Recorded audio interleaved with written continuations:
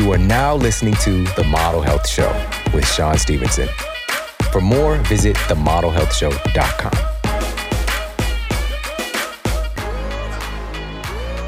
Welcome to The Model Health Show. This is fitness and nutrition expert Sean Stevenson, and I'm so grateful for you tuning in with me today.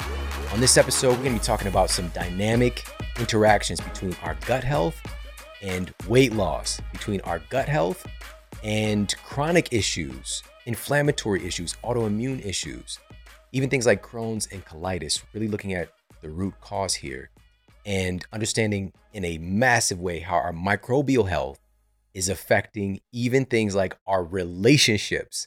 It's absolutely mind-blowing. So much incredible information with one of the foremost experts in the world. He is a physician who focuses on the health of the gastrointestinal tract, and he's also emerged as somebody who truly understands just how much our nutrition impacts the health of our gastrointestinal tract and our microbiome specifically. Now, contrary to popular belief, you would think that he knew this from his conventional education, but that is not so. He shared he was in school for like 16 years, and his education in nutrition was a tiny, tiny fraction, less than 1% of what he was taught about. And he specializes in the gut. And so the biggest influence on what's happening in our gut is what we're putting into our gut. So you would think that that would be a bigger part of the education, but it's simply not. Now, that is beginning to change, but for years, people have been suffering unnecessarily and really missing this connective tissue. And for him, he had this incredible insight as to just how much food matters. And it started really with his own health. And we talked about that in his first appearance on the show. But in this episode, we're just going to dig right in and get into how our gut health affects things like our ability to lose weight. And one of these components is something that we don't talk about much, and we're really going to look at here because it's starting to shed light on how is it possible that our gut health could stifle our ability to lose weight.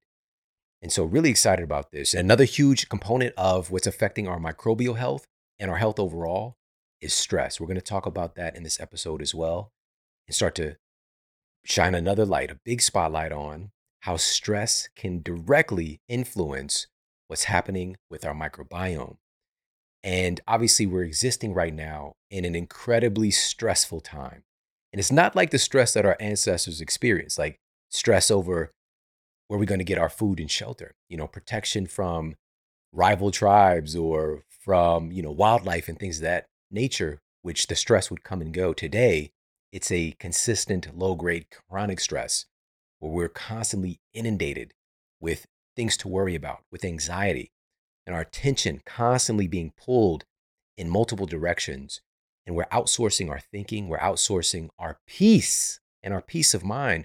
Our mental algorithm is getting programmed and clued into distraction, right? Social media is a wonderful tool, but it's not a very good master.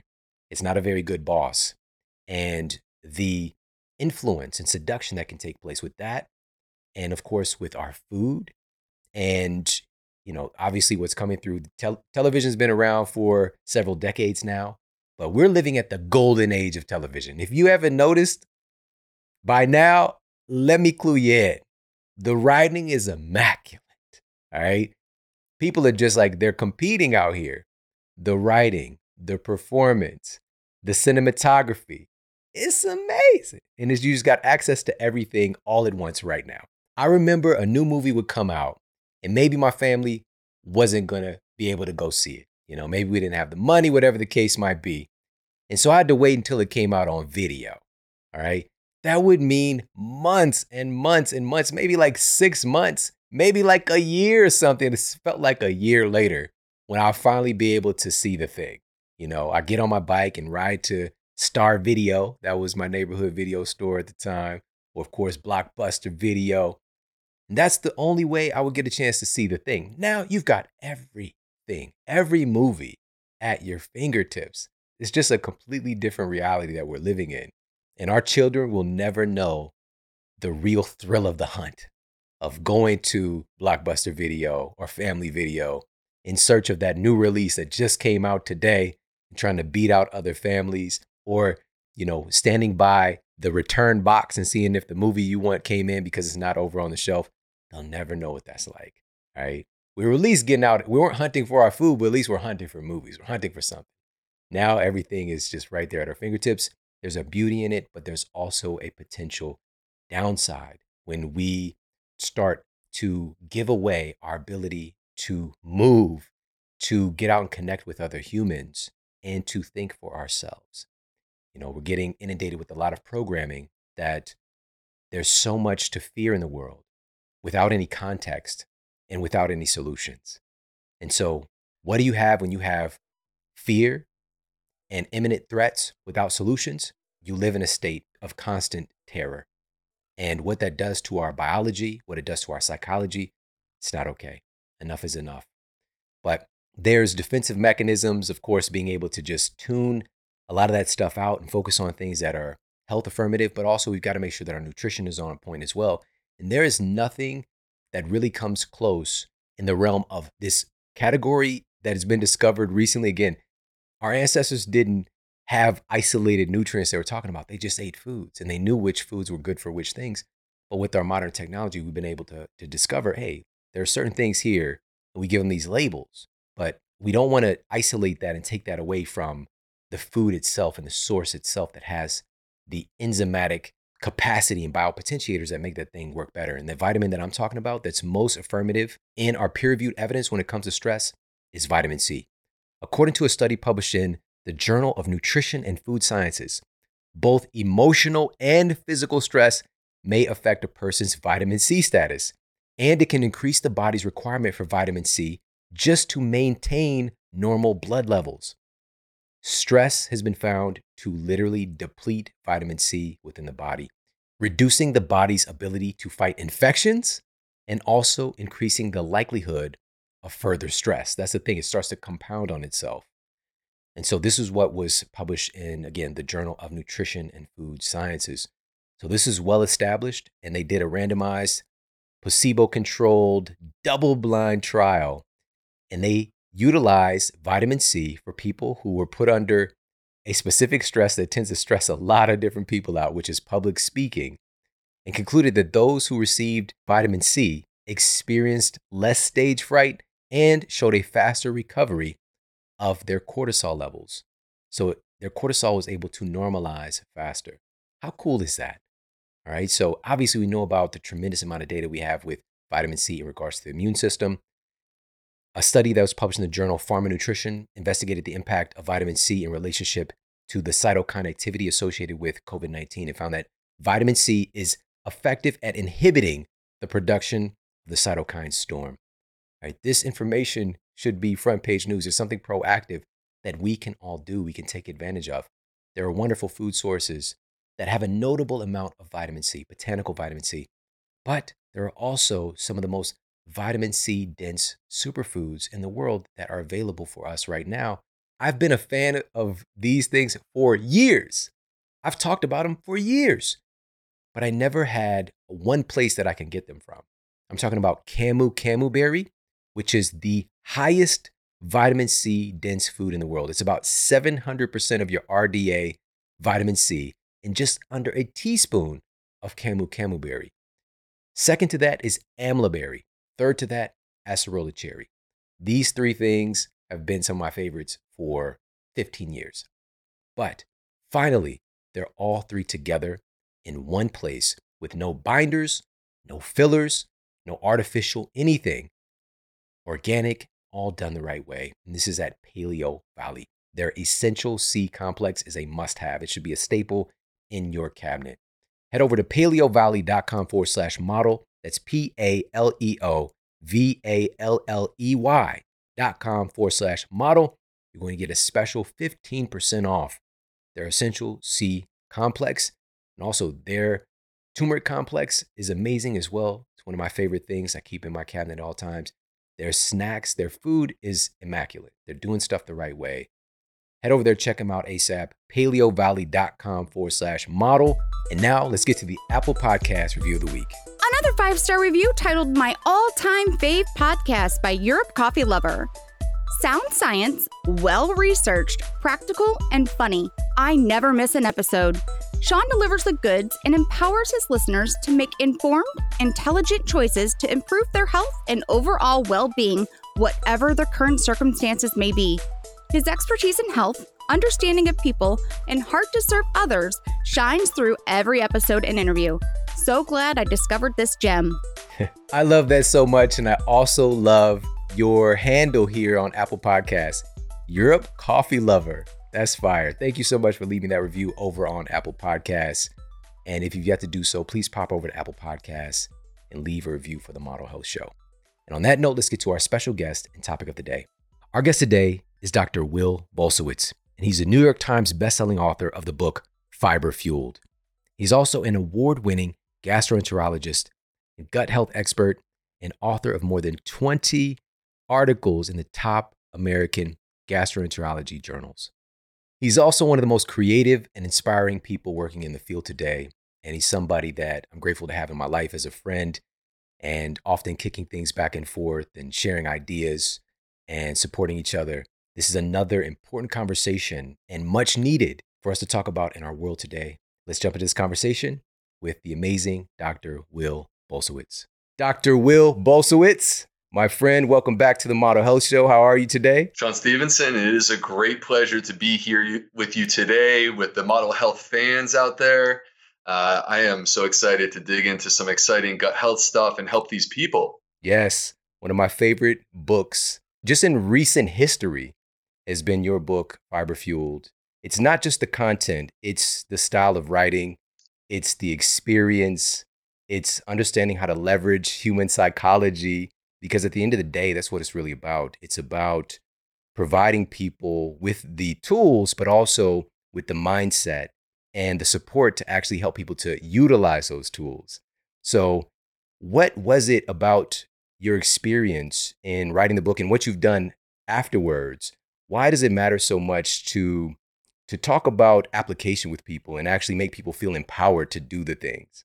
You know, I feel like what the work that I'm doing now is actually what I was supposed to be doing when I set off on this journey as a kid. And so I was a teenager when I decided that I wanted to become a medical doctor. I was super idealistic. And so in my mind, it's like, I'm going to figure out a way to help people and try to shape their lives, transform them. And I went through a 16-year process to come out on the other side and entered into a system that deprives me of the ability to actually do that. And I'm in there in a room with these patients, and I am fighting with every single person, not fighting with them, but I'm fighting with everything that I got in terms of my passion to try to deliver for these people and give them what they need. But it is really hard when you're in the constraints of our system with the time limitations that we have and the demands of the system. And so, Sean, to write a book that, it's been a while since I've checked how many copies we've sold, but it is well north of 150,000 copies. And have people read this and then change their life as a result of this is an absolute dream come true. And I know that you can relate to this because this is exactly what you're doing.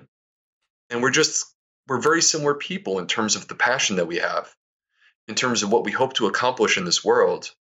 And we may come from different backgrounds or have different educations or different ways that we approach these things, but yet we're coming at it the same way. And it's really cool to be meeting here today in the middle to have this conversation.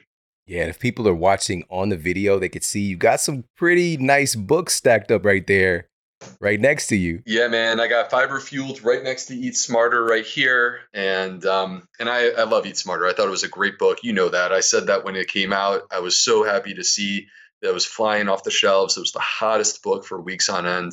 And, you know, I'm sure that most of your listeners have already grabbed their copy, but if they haven't, you definitely need to. There's no question about that.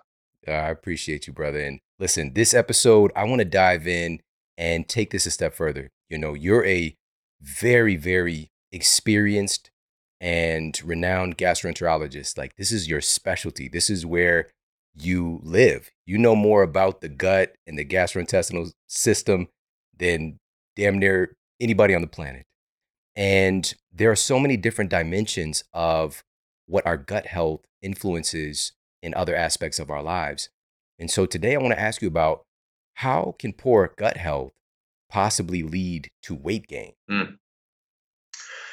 Yeah, if you asked me this 15 years ago, I would have said, look, it's just calories in, calories out. It's just addition and subtraction. And, as long as you stay below that certain limit, then you shouldn't have a problem. Clearly, it's more complicated than that. Look at what's happening in the United States today. 75% of the United States is overweight. 40% of America is obese right now. Our kids, childhood obesity, like skyrocketing, going off the roof. What is going on? And part of our understanding of what's happening is actually in the gut microbiome. Now, I'm not here to tell you that this is the only thing that matters. It's not. But this is part of the equation. And if we want to properly understand our metabolism, then we need to understand our gut microbiome. It goes back to, Sean, some of the breakthrough studies from about 15 years ago, the very first, sort of eye-opening, whoa, what is happening here? Studies that were taking place with the gut were actually in this space. And what they did was they would transplant the gut microbiome from an obese mouse into a different mouse, and that mouse would become obese. So you could transfer weight gain or a body habitus from animal to animal. And they kept kind of leveling this up. They showed that you could do this from skinny mouse to skinny mouse. And then they said, you know what? Let's try this transferring the microbiome of humans into mice. But here's the deal. Let's try this where we take actually identical human twins. So they have the exact same genetic code. Yet one of them is obese and one of them is lean. And let's transfer from these two humans who have the same genetic code but different body habitus into these mice. And what they found is that when you transfer the microbiome from an obese human into a mouse, that mouse becomes obese. When you transfer from a lean human into a mouse, that mouse becomes lean. And this is despite consuming the exact same number of calories. This is not just calories in and calories out. Sean, in animal agriculture, in the United States at least, it is common practice for the animals, the livestock, to receive antibiotics. This is part of conventional farming. 80% of the antibiotics in the United States are not given to humans. They're given to animals. And the reason that this is done, we can pretend that it's to prevent infections. These animals gain 15% more weight being fed the exact same food, the exact same number of calories when you treat the animal with an antibiotic. Further evidence that by disrupting and damaging the gut microbiome, that you can actually affect metabolism and weight balance. And so if we start and accept this, that gut microbiome is part of the story here, all right? If we all mutually agree to accept that microbiome is part of the story when it comes to metabolism and weight gain or weight balance, then let me bring forward 3 ways that I see in the scientific literature playing out that I believe are creating this connection and explaining why this is. Number 1, you wrote about in your book, Sean, Eat Smarter, you wrote about satiety hormones, things like ghrelin, peptide YY, all right? These are the hormones that are critical to us as humans to let us know when we are full so that we stop eating and we don't overeat. And what's interesting is that there is evidence to suggest that the gut microbiome plays a critical role in controlling the release of these satiety hormones. To be a little more specific for the nerds at home, or for the people who have read my book, Fiber Fueled, you will know that I am a big fan of this one particular biochemical, or I should say family of biochemicals, called short-chain fatty acids. Now, short-chain fatty acids do not exist without our gut microbes. So anytime I talk about short-chain fatty acids, you know I'm talking about the gut microbiome because they're the ones who create them. And they create them from dietary fiber. And what we have seen, Sean, is that short-chain fatty acids actually are the linchpin in terms of controlling and regulating these satiety hormones. That was number one. Here's number two. Let's talk about a topic that you talked about in your book and that I know that you've talked about quite a bit on your show, which is insulin resistance. Insulin resistance is the underpinning of type 2 diabetes. It's actually the underpinning of many different conditions, including, like in my space as a gastroenterologist, I take care of people with non-alcoholic fatty liver disease. This, by the way, is soon to become the number one cause of cirrhosis in the United States. It's going to pass hepatitis C. Well, insulin resistance is the cause of these problems. Insulin resistance, let me just say, is proof of a damaged metabolism. When your metabolism is not working properly, this is what you get. You get insulin resistance. And when it comes to insulin resistance, there are many different factors that play into this, but one of the critical factors, again, is the gut microbiome. They have done studies, Sean, where they take humans, these are not animal studies, humans, and they transfer the gut microbiome of a person who has insulin resistance into adult men. And these adult men get insulin resistance. It only sticks around for a few weeks because then their gut microbiome starts to revert back to what they were before. But the point being that insulin resistance is something that is related to our gut microbiome.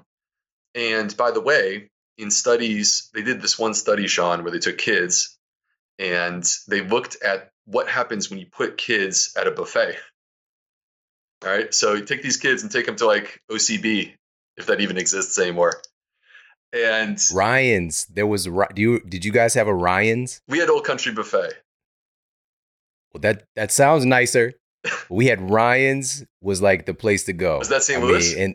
And the combinations of foods that people eat is insane. I know being a kid, you get to just get what you want. I'm getting some shrimp. I'm getting some spaghetti. I'm getting some ice cream. Yeah. You can get your own ice cream as a kid. Are you kidding me? Like, it's crazy. We also had Ponderosa. Did you guys have Ponderosa? Ponderosa, yes. Oh, man, I love that place. Ponderosa, yeah. It had all-you-can-eat shrimp. Yeah. I remember that. So just give me my fried shrimp and a bottle of Heinz, and it's on. Yeah. I remember one time the lady came to the table, the waitress. She just knew that we were like stuffing shrimp into my mother's bag or something. But it was just going all into this little, less than 100-pound little kid, this elementary school kid. I was just shoveling it down, man. Right. Those were the days. But now, of course, like a lot of folks know there's casinos all over the place. Like people go for the buffets. Yeah. So it's an American phenomenon. Some people fly to Vegas not for the casinos, but for the buffets. That's right. That's right. Well, so anyway, they did this interesting study with kids, and insulin resistance, again, like this is basically when I say this is the underpinning of type 2 diabetes, and type 2 diabetes is unfortunately like massively on the rise in our kids right now. And so they put a group of children in a buffet and they saw what would happen. And what they discovered is that the people who have insulin resistance, the kids who had insulin resistance, were the ones who were overeating. Those were the ones who were consuming more. Perhaps because they weren't getting enough of those satiety hormones to know when to stop. But the point being that with a dysregulated metabolism, a metabolism out of balance, these kids were basically like the ones who were setting themselves up for weight gain by overeating. So, and, the third thing, Sean, I should mention real quick before I move on to the third thing that I mentioned short chain fatty acids before. Short chain fatty acids come from our gut microbiome. They're the product of when we consume dietary fiber. And they've actually shown through mechanistic studies that these short chain fatty acids, they are actually the solution to insulin resistance. I don't want to bore your listeners with all of the details of lipotoxicity and insulin resistance. It gets pretty technical. But if you really dig into this and you look at this, what you will discover is that short chain fatty acids have the ability to reverse insulin resistance. So once again, the gut microbiome. And the third thing that I would bring up is damage to the gut microbiome, which produces what we describe as endotoxemia. Our microbes produce something called bacterial endotoxin. And that bacterial endotoxin is not supposed to be entering into our bloodstream in large amounts. But when you injure the gut microbiome and you enter it into a state of what we describe as dysbiosis meaning a unbalanced, damaged gut microbiome, which, by the way, is what you see in a person with obesity. This gut microbiome has what we describe as leaky gut or increased intestinal permeability. The barriers to leakage in the intestinal wall pop open and create a channel where things can start to spill through. And what spills through is this bacterial endotoxin. Bacterial endotoxin is the direct result of microbes living inside of our gut. And what we have discovered is that bacterial endotoxin is essentially synonymous with inflammation. People wonder where inflammation comes from. I'm describing it to you right now. Damage to the gut with the release of bacterial endotoxin into the bloodstream. When a person comes in super sick to the hospital, regardless of the cause, if they come in with sepsis, high heart rate, low blood pressure, they're really not conscious, they're completely delirious, and they're breathing about 30 times a minute, and they need to be put on a ventilator immediately. This person with septic shock, what's happened is that this infection has overwhelmed their system and caused the release of bacterial endotoxin. Well, the point with bacterial endotoxin, getting back to obesity, is that if you inject bacterial endotoxin into an animal, it will become obese. And the reason why has to do with activating these inflammatory pathways.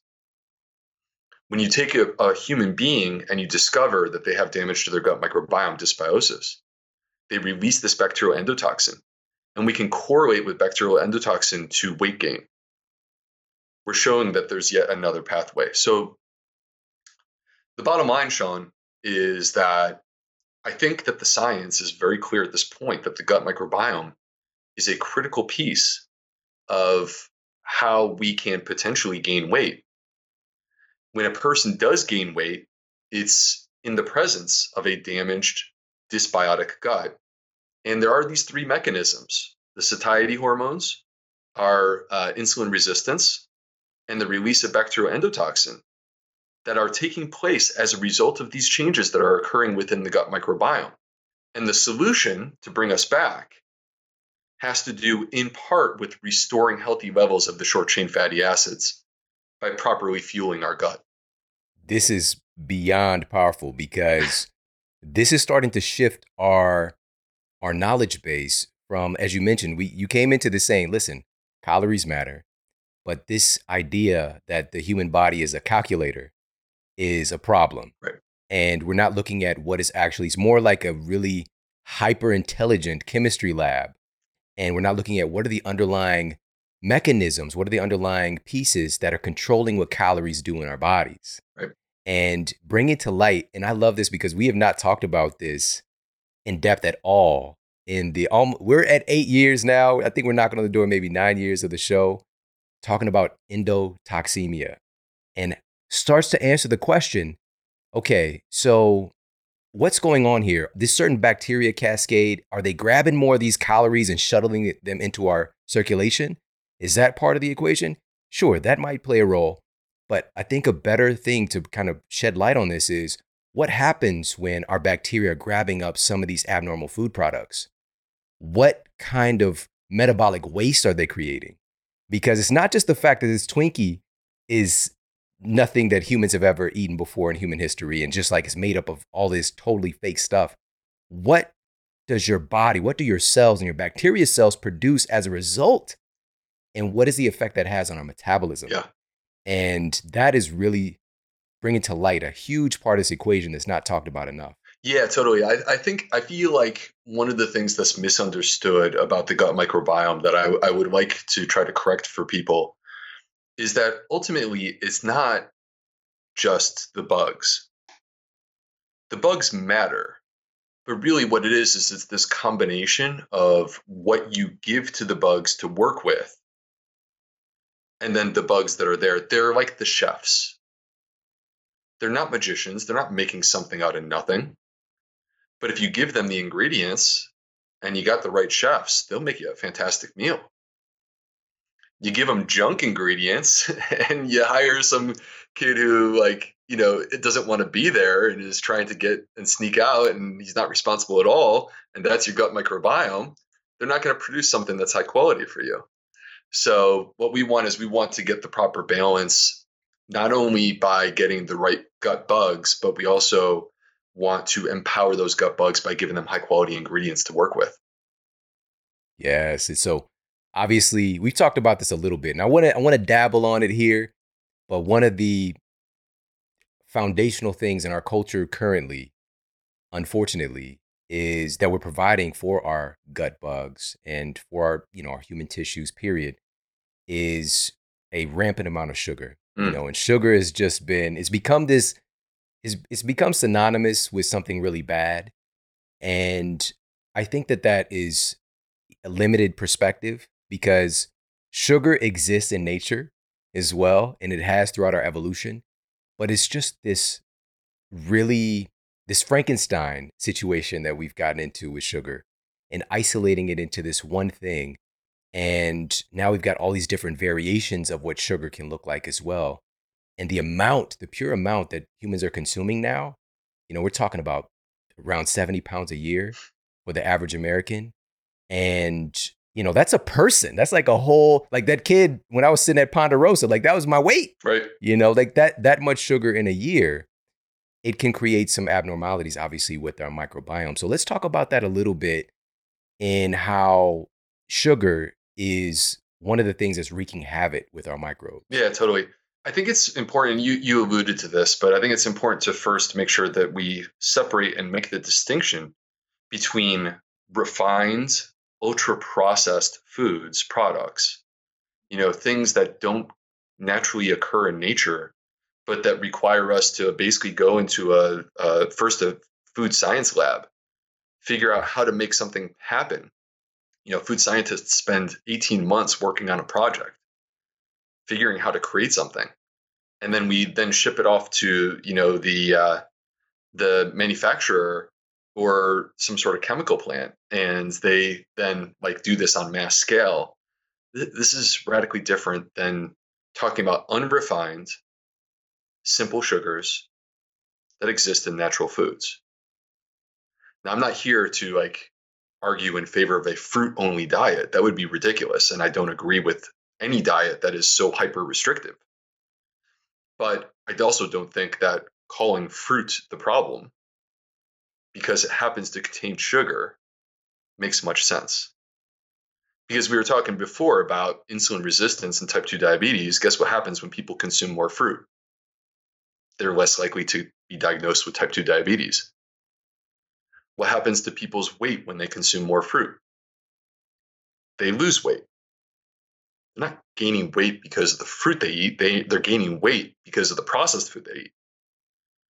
So it's important to make this distinction up front, because things like fructose that exist in fruits is very different than the fructose that exists in high fructose corn syrup. And so when it comes to these, distilled, refined ingredients, we're finding them predominantly in ultra-processed foods. Unfortunately, these ultra-processed foods make up about 60% of the calories in the American diet.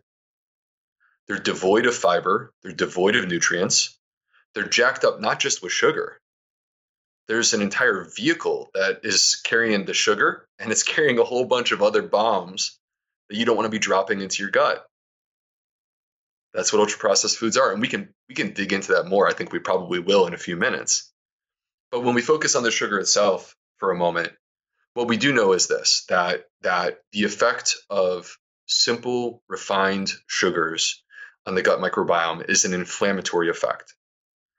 Every dietary choice that we make, Sean, is leading to the rise and fall of specific families of microbes.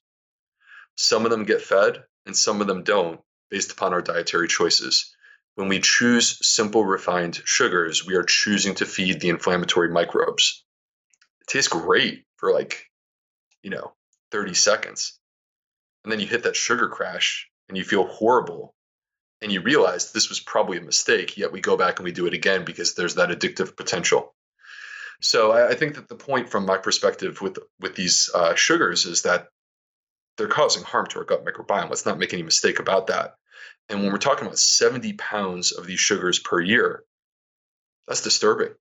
Yeah. And by the way, that's added sugars. It's 70 pounds of added sugar. That's not even counting the naturally occurring sugar in foods and, the refined carbohydrates and the like that folks are consuming.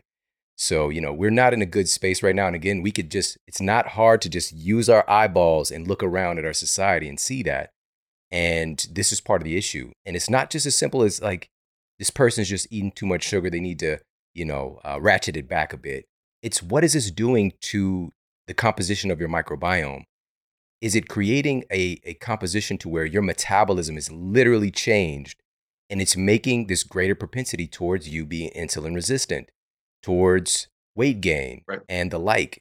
And, this is really, and this, again, this is your life and your livelihood and your passion, that this world inside of our bodies is so miraculous and has so many impacts on other things in our lives. And I want to dig in just a little bit more and talk about, so we dabbled in sugar a little bit. And I want to make sure folks also listen to your first appearance on the show. We went through the different types of microbes that live in and on our bodies. And we talked about sugar as well. But what are some of the other things? Because we're looking at a situation where sugar is, and these hyperpalatable, hyperprocessed, ultra-processed foods, essentially feeding abnormal bacteria, feeding what's considered to be more of the unfriendly or pathogenic bacteria, which everything has its place, but it starts to create dysbiosis. Because if we're not feeding our probiotic or friendly flora, the right stuff, they're just not going to be able to stick around because they don't have their food source. So we know that with sugar, but what are some of the other things that folks might not realize, that folks are commonly eating or interacting with, that could be damaging their microbiome, that could be damaging their gut health? Yeah. Before we even jump into that, I just want to start by pointing out what is good for our gut microbiome. And you and I both said the exact same thing in our books, which is that we need to feed the probiotic healthy microbes inside of us. We need to make sure that they are getting fed. And we live in a society, Sean, where the average man is consuming 18 grams of fiber per day when we should be getting 38. The average woman is consuming 15 grams of fiber when she should be getting 25. This is our most pressing nutritional deficiency right now, and fiber is the fuel for these microbes. This is what they want. This is what they thrive on. This is what they use to produce the short-chain fatty acids that we were talking about. So I think it's important to start with this as a point of reference. And the reason that I'm pointing this out is that me personally, I'm about trying to encourage people to run to the foods that heal. I don't want to create demons. I don't want to create monsters. I do want to be honest. I do want to be honest and tell you which foods can be problematic. We're not going to pretend that every single food is just the same. They're not. That's ridiculous. But I also want to create an environment where it's about positivity. It's about basically having a mindset where you gravitate towards those foods that heal. And to me, that means focusing on eating a wide variety of plants. The exact same thing that you said in your book, eating a broad diversity. When you eat a broad diversity of plants, You get all the different colors, you get all the different forms of fiber, and all the good microbes, they all get to eat. That's what we want. So, flip side, what are the things that I'm just kind of like, okay, in moderation, there's a place, right? Let's not be like too hard on ourselves. There's no such thing as a perfect diet, but like, what are the things that I kind of pump the brakes on? I would seriously start with ultra processed foods, clearly. And part of that is this is 60% of the American diet. That's insane. That's insane. And I get put my hand up because that was me. Yeah. As well. That was me too. Yeah. There I was, in my early 30s. Here I am 10 years later, but there I was in my early 30s, 50 pounds overweight. And it's because I was opting for convenience. Because convenience was what I felt I needed at that point in my life because I was working so hard. So these foods are convenient. And that's part of the reason why they're popular. They're also hyperpalatable. You consume them and you want more. They don't make you feel well. Yeah. And they're cheap. For you, convenience. For me, it was cost and taste. So that hyperpalatability and the fact that they're so cheap. This is part of the issue. This is part of the issue is that our food system, we subsidize these foods and we make the ultra processed foods inexpensive. And then people of lower socioeconomic status are choosing what they can afford. And guess what? If it tastes good, of course, that's what I'm going to do. It's less expensive and it tastes good. And we end up in a situation where these people unfortunately pay the price later on with their health, which is not fair. And so with regard to ultra processed foods and the gut microbiome specifically, if we zoom in and we look at what's happening, what we discover is that, first of all, there are 10,000 additives in our food supply. The FDA has a special loophole called the GRAS, generally recognized as safe, that allows them to approve these food chemicals without human studies. Right. And even the ones that do have human studies, it's like, let's give 20 people this for 10 days. Cool, they're still alive. We don't need to do any more. We've done our work here. We've proven safety. It's like, hold on, what happens when people are eating 60% of their diet from this stuff day over day, year over year, decade over decade?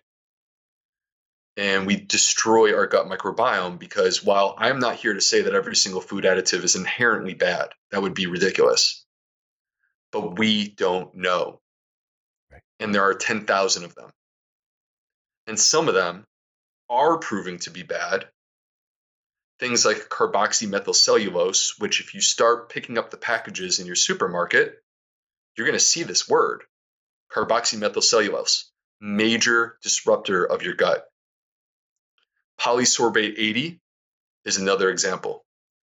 And, Sean, it's who's going to pay for the research to study these additives? The food industry is not.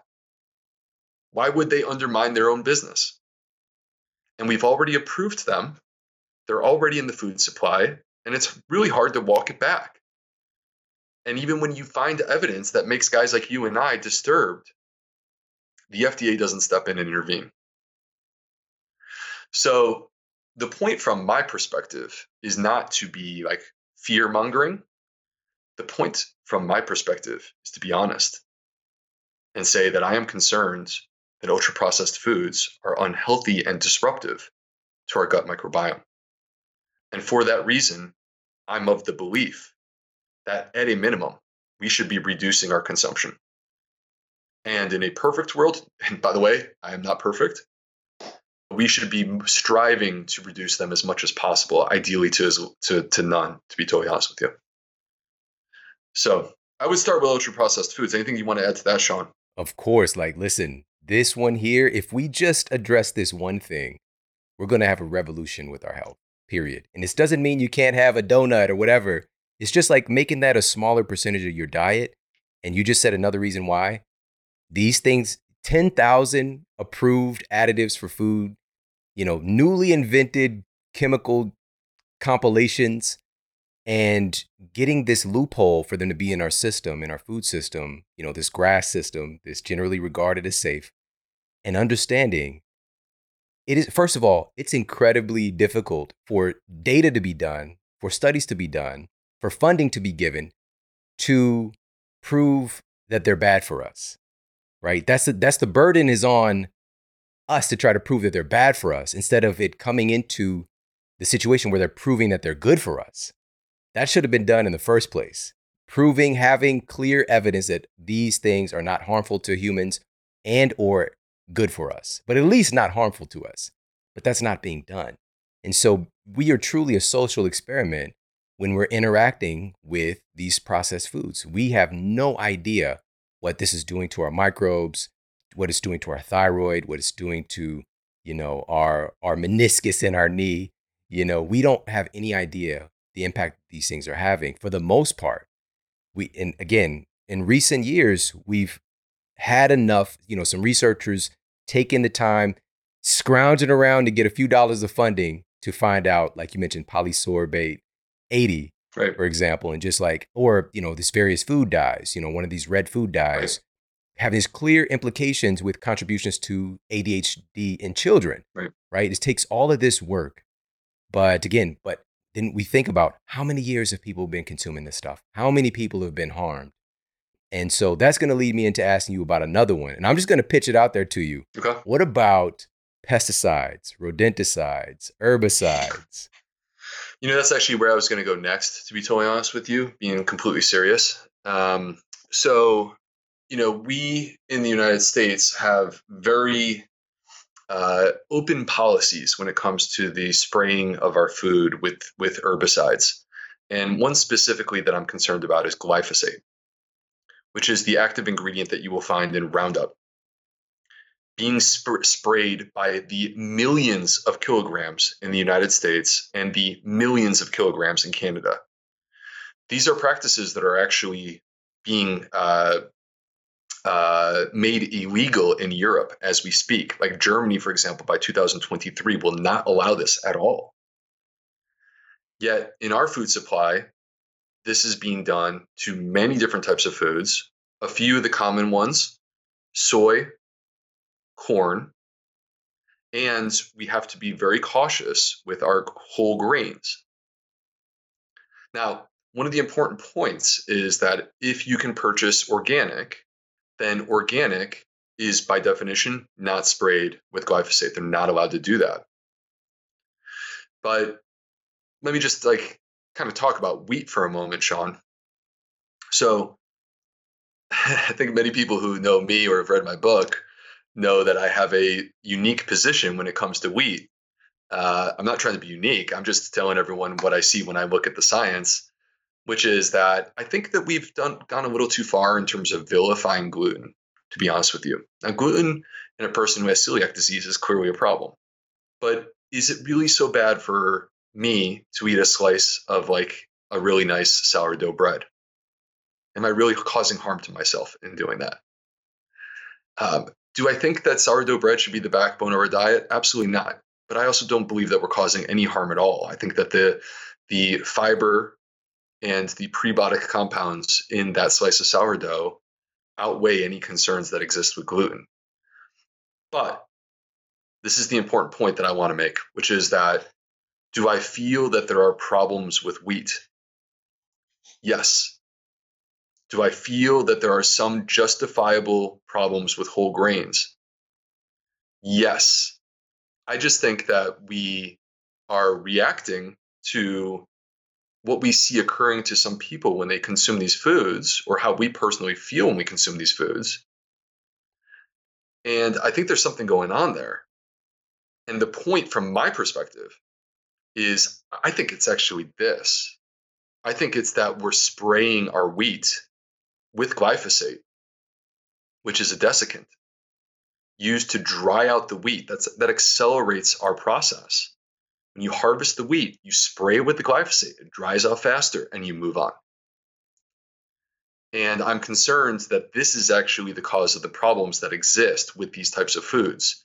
When you have wheat that is not organic, is being sprayed with glyphosate. When you have whole grains that are not organic, they're being sprayed with glyphosate. And this causes issues and is disruptive to our gut microbiome.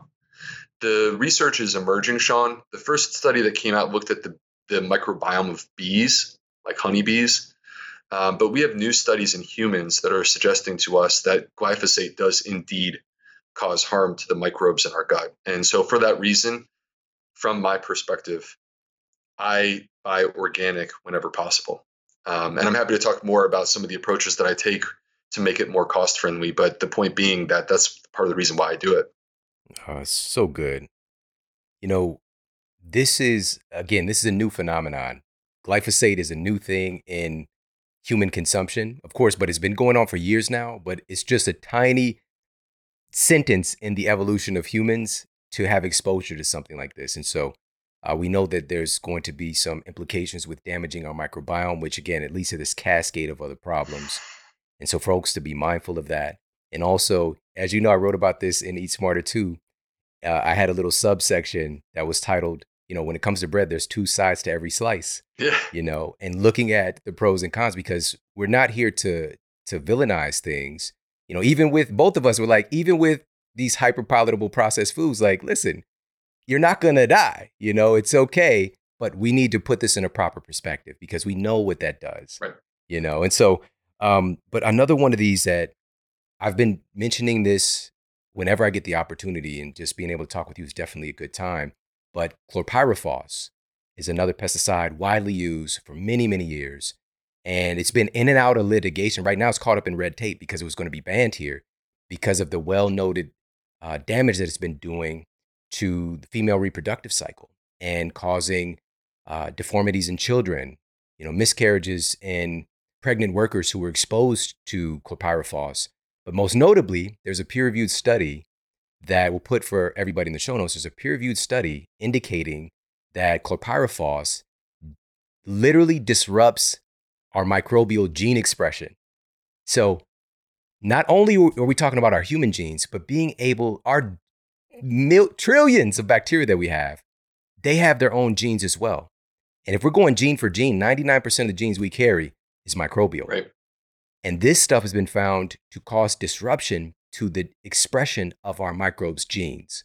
What does that do to our expression? Right. And so taking this into consideration and like, why, first of all, why was it put into circulation in the first place? And now that we have this data, why is it still going on? Right. And the bottom line is, and we talked about this before we even got started, the bottom line is these organizations are making money from it. Right. Like they found these systems, they've been able to penny pinch and find a way to provide these foods for themselves, the production cost as low as possible, and make the greatest return on these things. Yeah. And these processed food companies, their goal is not to give you great health. That's not what they're setting out to do. Nope. They're there to move products. Right. That's what the CEO is judged on. The CEO of these companies is going to be judged on dollars and cents. They're trying to make as much as possible. And when you can create an arrangement that allows for mass distribution of your products, it's all about scale. It's all about scale. So if you can create more scale for your product by having mainstream use of genetically modified seeds or the use of this in the food industry on wheat, then that's how you get rich. If it don't make dollars, then it don't make sense. Yeah. That's the mantra. Got a quick break coming up. We'll be right back. Researchers at Yale University School of Medicine, the researchers found that one of the biggest culprits behind our obesity epidemic is neuroinflammation. Brain inflammation increases the propensity of obesity, and obesity increases the propensity, the likelihood of neuroinflammation. They go hand in hand. So we've got to address this. One of the things that's been proven to help to reduce neuroinflammation is cited in a study published in PLOS One, the Public Library of Science 1, revealed that the super green algae spirulina has the potential to, 1, improve neurogenesis in the brain. So the creation of new brain cells, specifically the hippocampus, is where we get a lot. And the hippocampus is the memory center of the brain. This is kind of important. And 2, the study revealed that spirulina is able to directly reduce neuroinflammation. It's incredible. All right, it's helping the structural integrity of this master gland, this master organ controlling everything about us. All right, the most complicated object in the known universe is also one of the most fragile. We've got to protect it. This is why for myself and my family, spirulina, chlorella, ashwagandha, all of these powerful foods are put together in the incredible blend at Organifi. And this is a regular staple here in my family for good reason. Spirulina, being one of the highlighted ingredients, not only does it have this benefit for neurogenesis and neuroinflammation, but also has rare nutrients like phycocyanin. The same thing with chlorella as well. That phycocyanin is one of the few things that can trigger stem cell genesis, right? The creation of new stem cells. Very few things have been found to do that. And then chlorella is in the formula as well. And that growth factor, the chlorella growth factor, is just remarkable. And also its benefits in helping your body to metabolize and eliminate heavy metals, and the list goes on and on. It's incredible. But the bottom line is this: it tastes good. It tastes good. I've experimented for, at least about 15 years with all these different green formulas, these different green superfood blends. Many of them is not very good. Okay. Many of them, they shall remain nameless, but I've tried them, back in the day before tasting good was an option. It's just get it in by any means necessary. If you got to do the whole pinch the nose and get it, whatever. But now pleasure leads to longevity. Pleasure leads to taking a practice on it and imbibing it and making it part of your routine, your habits, your daily life. So this is why I appreciate the fact they've created a formula that actually tastes good, all organic, cold processed, so you actually retain and get the nutrients that we're looking for in Organifi. So pop over there, check it out. It's Organifi.com/model. That's ORGANIFI.com/model. And you get 20% off. 20% off their green juice formula, their red juice formula, and also their gold as well. So they've got some incredible blends, all done the right way. With integrity, again, organic, low temperature processed, and yummy. All right. Organifi, you got that yummy. Organifi.com/model. And now back to the show. So I want to ask you about this because, again, first I want to pitch you this question. Have you firsthand, and I know the answer to this already, but seen these conditions rise in recent years? But I know that a lot of folks are struggling with this. This can be some of the most difficult. This is really a nuisance in people's lives. It's difficult to deal with. A lot of suffering involved. Issues like Crohn's, issues like colitis. Yep. Number one, have you seen those firsthand? You're there doing this work, seeing these issues increase in recent years. And what are some of the underlying causes that are the contributing factors to the increased incidence of these issues that folks might not realize? So Crohn's disease and ulcerative colitis, and I think this in a way almost opens up into a larger conversation about autoimmune type issues, or what I would describe as chronic inflammatory conditions. So Crohn's disease and ulcerative colitis are things that I treat in my clinic routinely. I see patients every single week that have these conditions. I just wanted to describe briefly what they are for people who may be at home wondering about this. We describe these two conditions, Crohn's disease and ulcerative colitis, as inflammatory bowel diseases. And the reason that they exist is that our immune system actually goes on the attack. But it's not actually attacking us, which is kind of interesting, Sean. So a lot of people believe that these are autoimmune issues. Believe it or not, they're not actually autoimmune. They're actually attacking our microbiome, which technically is not part of us, but it kind of is.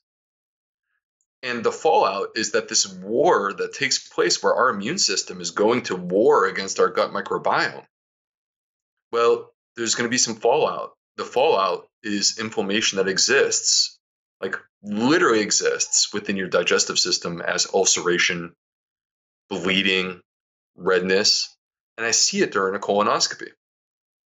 And these two types, ulcerative colitis by definition is only in the colon. All right, so during a colonoscopy, you will see it there. Whereas Crohn's disease is a little bit different, and Crohn's disease can be different for different people because it can involve anywhere from the lips all the way down to the bottom. But it's, again, an inflammatory condition motivated by the immune system attacking the microbiome.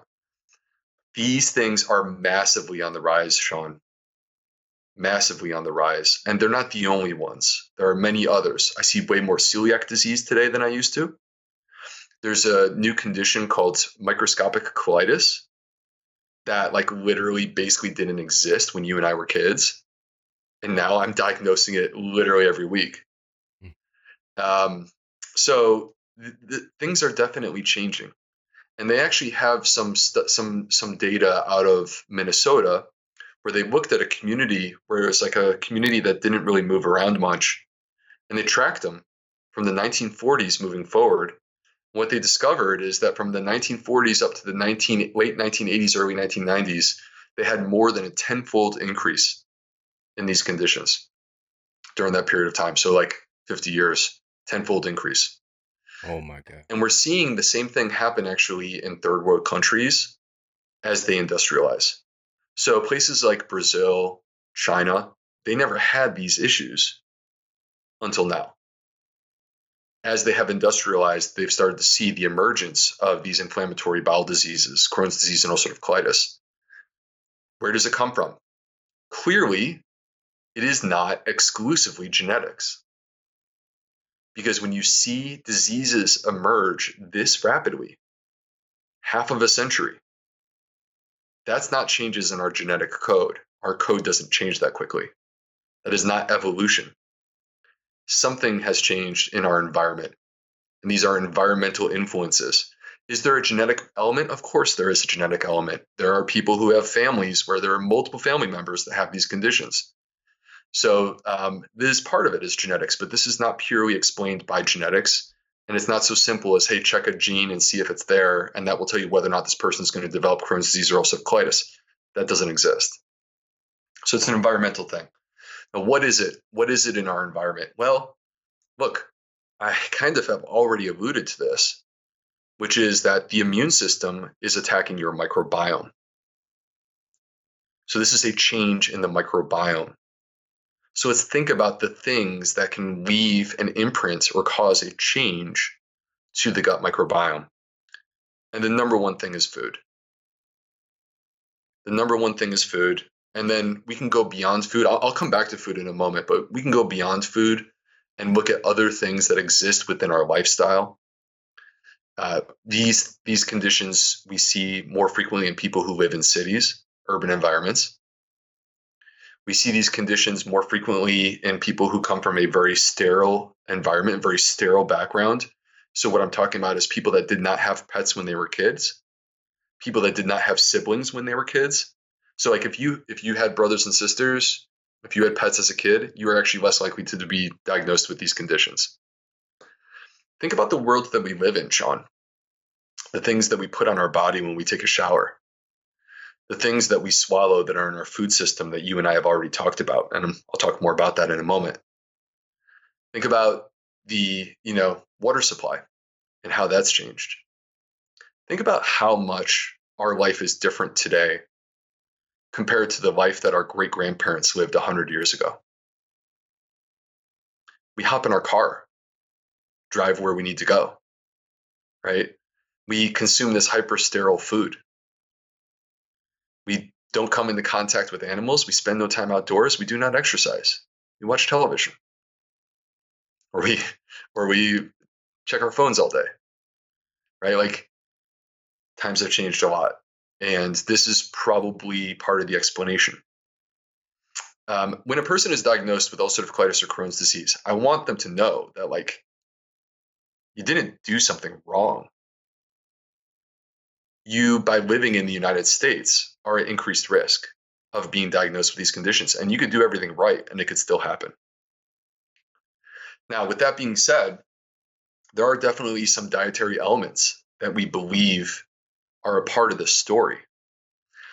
It's a little bit tough, Sean, because we're talking about conditions that ulcerative colitis and Crohn's disease, between 1 in 5,000 and 1 in 10,000 people per year will be diagnosed with one of these conditions.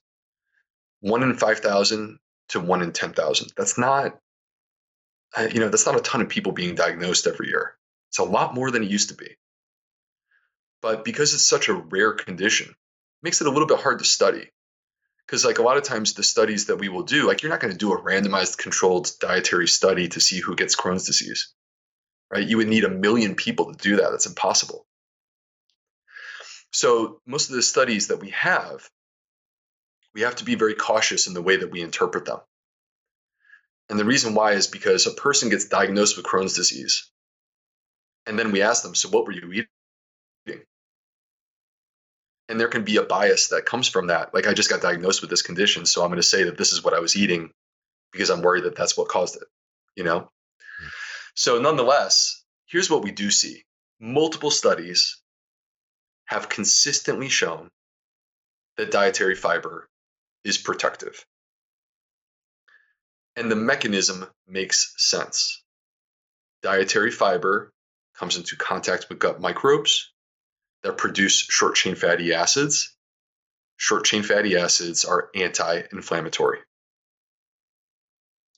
So that part, I believe, and I feel that we can lean into that with confidence. More recently, there was a study that came out suggesting that ultra-processed foods are substantially increasing our risk of developing inflammatory bowel diseases. Here we go again. And specifically in that study, they were talking about polysorbate 80, carboxymethylcellulose. And you and I are talking about these, but yet there's definitely other parts of the food system that we just don't know about yet. So we're talking about what we do know. There's so much that we don't know. But yet, when you look at this class of foods, they appear to be problematic. And there's also been concern, Sean, with omega-6 fats and inflammatory oils. And it speaks to fried foods. There's a lot of fried food consumption in our society, and there was a signal that came out of a recent study, and there was a prior study in 2011 where it was suggested that the omega-6s may be problematic. Going beyond this, whether or not saturated fats and meat consumption are driving this issue, the way that I interpret the studies is this. I don't think that we should be consuming these foods to excess. Can we consume them in balance with a predominantly plant-based diet and have a healthy diet that reduces our likelihood of developing these conditions? 100%. So I think it's important to kind of see the full picture. Here's the pie as it currently exists. The current pie is sliced up where only 10% of our calories are coming from plants, 60% are coming from ultra-processed foods, and 30% are coming from animal products like meat and dairy. So what I'm just saying is 90% of the pie right now does not include fiber. And I would like to see it shift towards a pie where most of the pie is food that contains fiber. And with what's left over, say the last 10 or 20%, you can do whatever the heck you want. And because you're on a plant-predominant diet, it's a healthy diet. You know what? This is so simple, and it boggles my mind. And you being somebody who's an expert in this field, where we have folks experiencing these really devastating conditions with their gastrointestinal tract, and the way that our system of training for very intelligent, very altruistic people who are wanting to help these folks to find solutions, they're trained to target the symptoms. And oftentimes don't even connect the fact that we're literally trying to treat the gastrointestinal tract, not putting the connective tissue together, that what I'm putting into the gastrointestinal tract through my food, what I'm eating, is causing the problem. Right. And this was a big revelation that you had in a shift in your practice and just your life period when you realized, wait a minute, what we're putting in here, it's directly in the environment. You said this multiple times, the environment is causing these issues. And so instead of symptoms management and attacking symptoms, which again, we want solutions, we want to feel good, we want to get relief. But if we don't remove the underlying cause of what's the underpinning of the increases in colitis and Crohn's, and we're still trying to figure out what those things are. And I know you know this as well. it's going to be different from person to person. You know, it's going to be an expression. Like somebody might have a genetic predisposition towards that being the outcome, Right. where somebody else, they might have the same diet and their expression might be rheumatoid arthritis, Right. or migraines, or whatever the case might be. But here's a thing for us to not glance over. When you mentioned a genetic similarity with folks, if we've got folks who have, you know, the same quote gene, I don't even know why I said quote gene. Genes are not quotes, but more so I'm saying a gene for colitis, which that isn't just one thing. We also have to look at these folks might have the same genes, but they very likely have the same diet.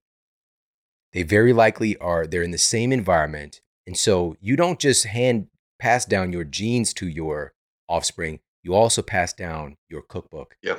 you know, or lack thereof. Yeah. That's so true. And this is really the issue that we need to be talking more about. Yeah. And so thank you so much for talking about this and kind of shedding a little bit of light on these issues. And it's top of mind for me because in my clinical practice in the last maybe year before I just shifted to teaching and writing books, you know, I had somebody come in, she was dealing with colitis for many years, and being able to see such relief and remission by making some changes to what she was doing. She didn't even know it was possible, you know, and this isn't going to be the case for everybody. But if we could start to look at what are the factors that are underlying the condition, and it's not always food too. That's another thing Totally. about you that I admire. And I want to ask you about this, you know, at least before I let you go, we got to talk about this. But what about stress? Dude. You know, this isn't something that's talked about when it comes to the microbiome. Yeah. No, I think this is a critically important point, and honestly, I'm glad that you brought it up because I feel like when we get outside of the nutrition space and we start talking lifestyle, we often focus on exercise and sleep. We might talk about meditation, but are we being real when it comes to talking about stress and what's going on in our subconscious? Because the most challenging patients that I take care of are not people who have complex digestive issues. The most challenging patients that I take care of, Sean, are the people who have been the victim of abuse, trauma of some variety. That trauma leaves an imprint on their soul, on their subconscious. It's a wound. It's an open battle wound. And it's easy because it's easy to ignore it because it's a lot easier to just avoid something that was traumatic and that hurt you and to not turn towards it, but instead to walk away from it. And the problem for these people that I've discovered, Sean, and I think this is directly applicable to people that have inflammatory bowel disease, but I think it's directly applicable to everyone who has complex health issues. What I've discovered is that the solution to those issues is not to focus on your nutrition. The solution is actually to recognize that this traumatic event that occurred to you years ago, or this history of disordered eating and having an unhealthy relationship with your food, this is actually continuing to linger and cause problems. And it's important to turn your attention directly to it. And with the help of an appropriate care team, like let healthcare professionals who you trust, let us lift you up. But ultimately, you need to turn towards this problem and have a solution, have a plan to take it head on. Because when you fix that, when you actually heal the wound from that prior trauma or from that history of disordered eating, then actually true health follows shortly thereafter. And what I've seen is actually amazing recoveries in many of my patients who suffer and they never get better until you actually go and address this specific issue. That's so powerful. So powerful. Just recently, I talked to a mutual friend of ours, Dr. Uma Naidu, a psychiatrist out of Harvard, but also brilliant specialization she has in nutrition. And she's created a department at one of the kind of offshoot hospitals there in Boston where they use nutritional therapy for psychiatric issues and also chronic diseases and the like. It's really great. And she shared with me that, and this was based on a study, this was published in BMC microbiology, which I had the chance to go and look up after she shared it, that in the study we found that just 2 hours of psychological stress can create dramatic changes to the bacteria in your gut. Yeah. And it's just like this stuff, scientists are asking these questions and the data exists. Yeah. Our thoughts dramatically affect our biochemistry, which is of course going to affect our microbes instantaneously. And so if we're existing in this state of habitual chronic stress, which again, we talked about before the show, that people are just inundated with so much stress and worry and fear today. Yeah. And, largely in our society, we've got a lot of creature comforts. Like life is good. We don't typically have to worry about a mountain lion jumping on us, or we don't have to worry about a rival tribe. For the most part, there are some people, again, I come from an environment where there are some different sets in there, Right. there's some potential violence in the environment, but it's nothing like what our ancestors experienced. But they would experience those things in small peaks and then get back to baseline. Right. Today, we just have this chronic, consistent fear, anxiety, worry that is just rampant in our culture.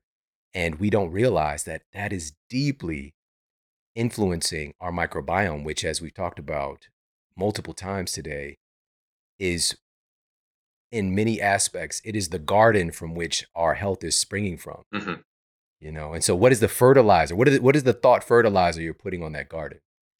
Yeah, I know. I think you're totally right.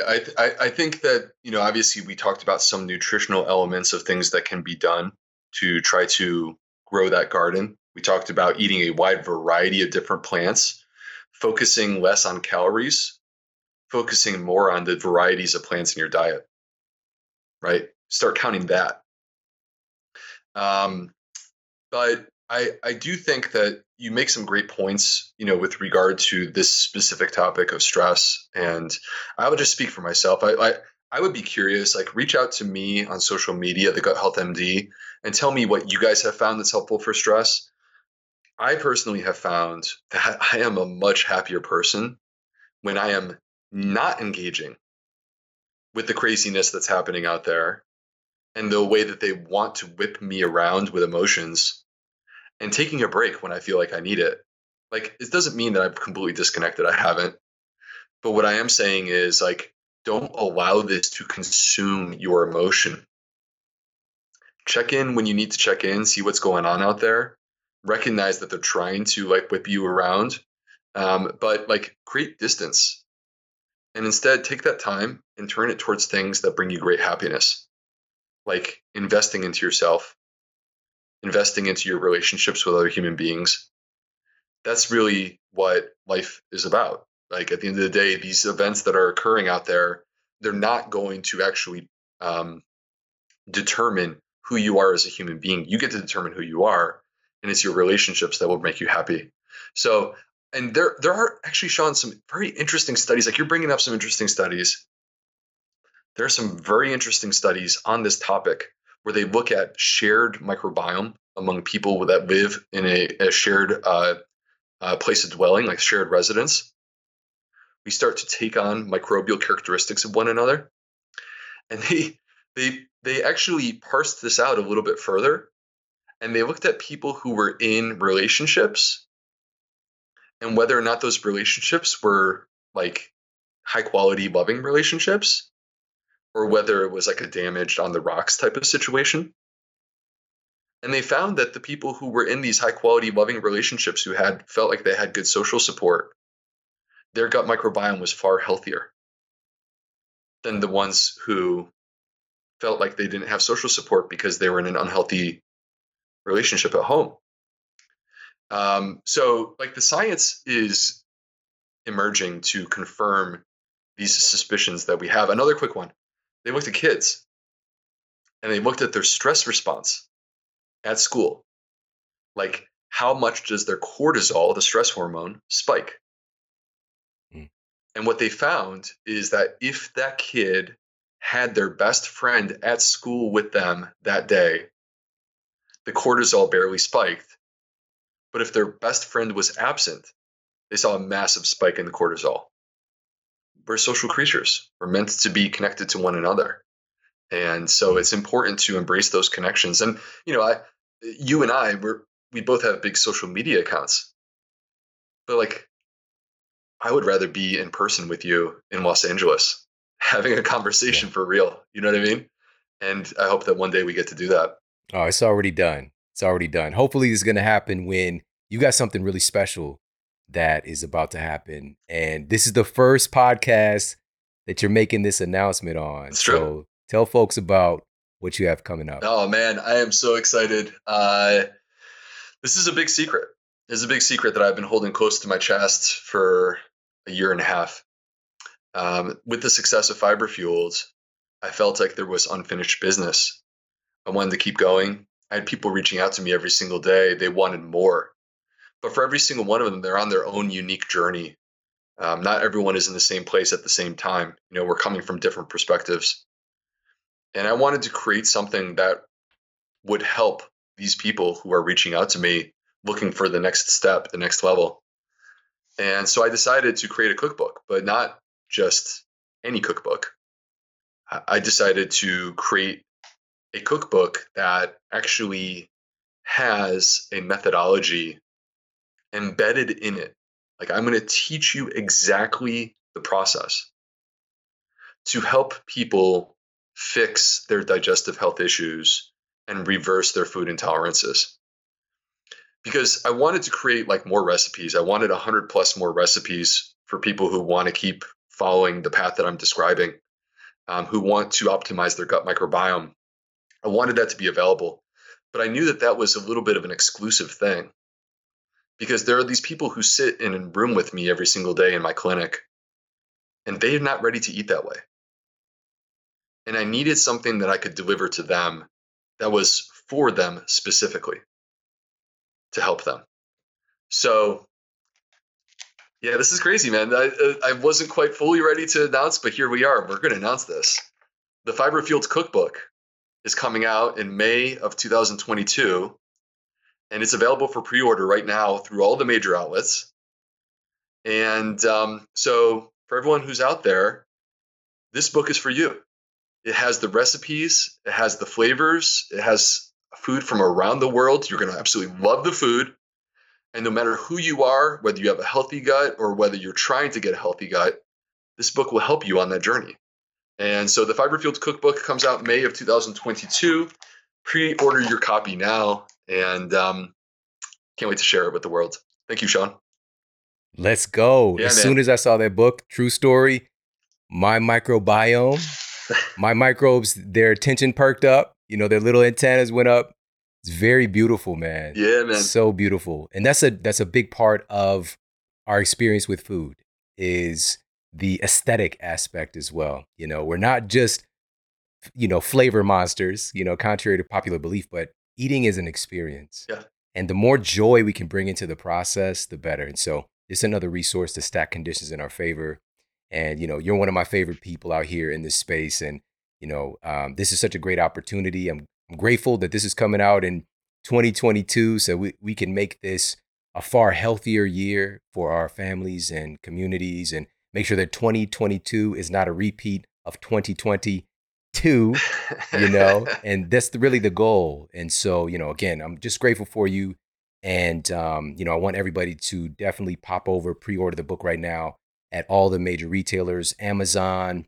We've got Barnes & Noble, but also do you have a website for folks to go? Yeah, you can go to www.theplantfedgut.com. That's my website. I'm going to have everything there. Ultimately, there will be a website at theplantfedgut.com/cookbook. And there's going to be resources there. There's going to be giveaways there. You pre-order this book, I'm going to try to shower you with gifts if I can. And, you brought up an interesting point, Sean. Food is supposed to be one of life's greatest pleasures. And it's something that most of us do 2 or 3 times a day. And I wanted to create something that allows everyone to enjoy their food the way that we all deserve to. That's where we all want to be. That's what it's all about. And again, I appreciate you so much for taking some time and hanging out with us today. And congratulations. This is a really, really special book. And, it's all it's a gift for all of us. So appreciate you, man. Man, I appreciate you too. Thank you so much for having me on. And I look forward to continuing these. You and I could talk all day, my friend. It was a lot of fun. Of course. And we will. We're going to keep the conversation going. But everybody, make sure you check out Dr. Will Bulsiewicz's brand new book, new cookbook on pre-order right now. So head over and pre-order your copy and make sure to follow my guy. He's one of the best people on Instagram. He talks a lot about the art of poop as well, And so it's always good to see, the science and the quips and all this, the stuff that you share, man. It's really amazing. So you're the man, and look forward to talking to you much more soon. Dr. Will Bulsiewicz, everybody. Thank you, my brother. And thank you, everyone at home, for hanging out with us today. Y'all take care. Have a great one. Be healthy in 2022. Let's go. Thank you so much for tuning into the show today. I hope you got a lot of value out of this. One of the things that really blew me away about this episode was the correlation that our gut bacteria has on our relationships. That is absolutely mind-blowing. Having a healthier gut integrity, a healthier microbiome is showing up as one of those things where we're seeing this correlation with healthier relationships, and having poor gut health, having poorer relationships. Now, this is correlation, not causation, but it's definitely something that should require some more inquiry. Because literally, if we're talking about this, we could talk about this from a meta perspective or metaphysical perspective of, those gut instincts and trusting your gut and having those relationships and being able to have good communication, all these things.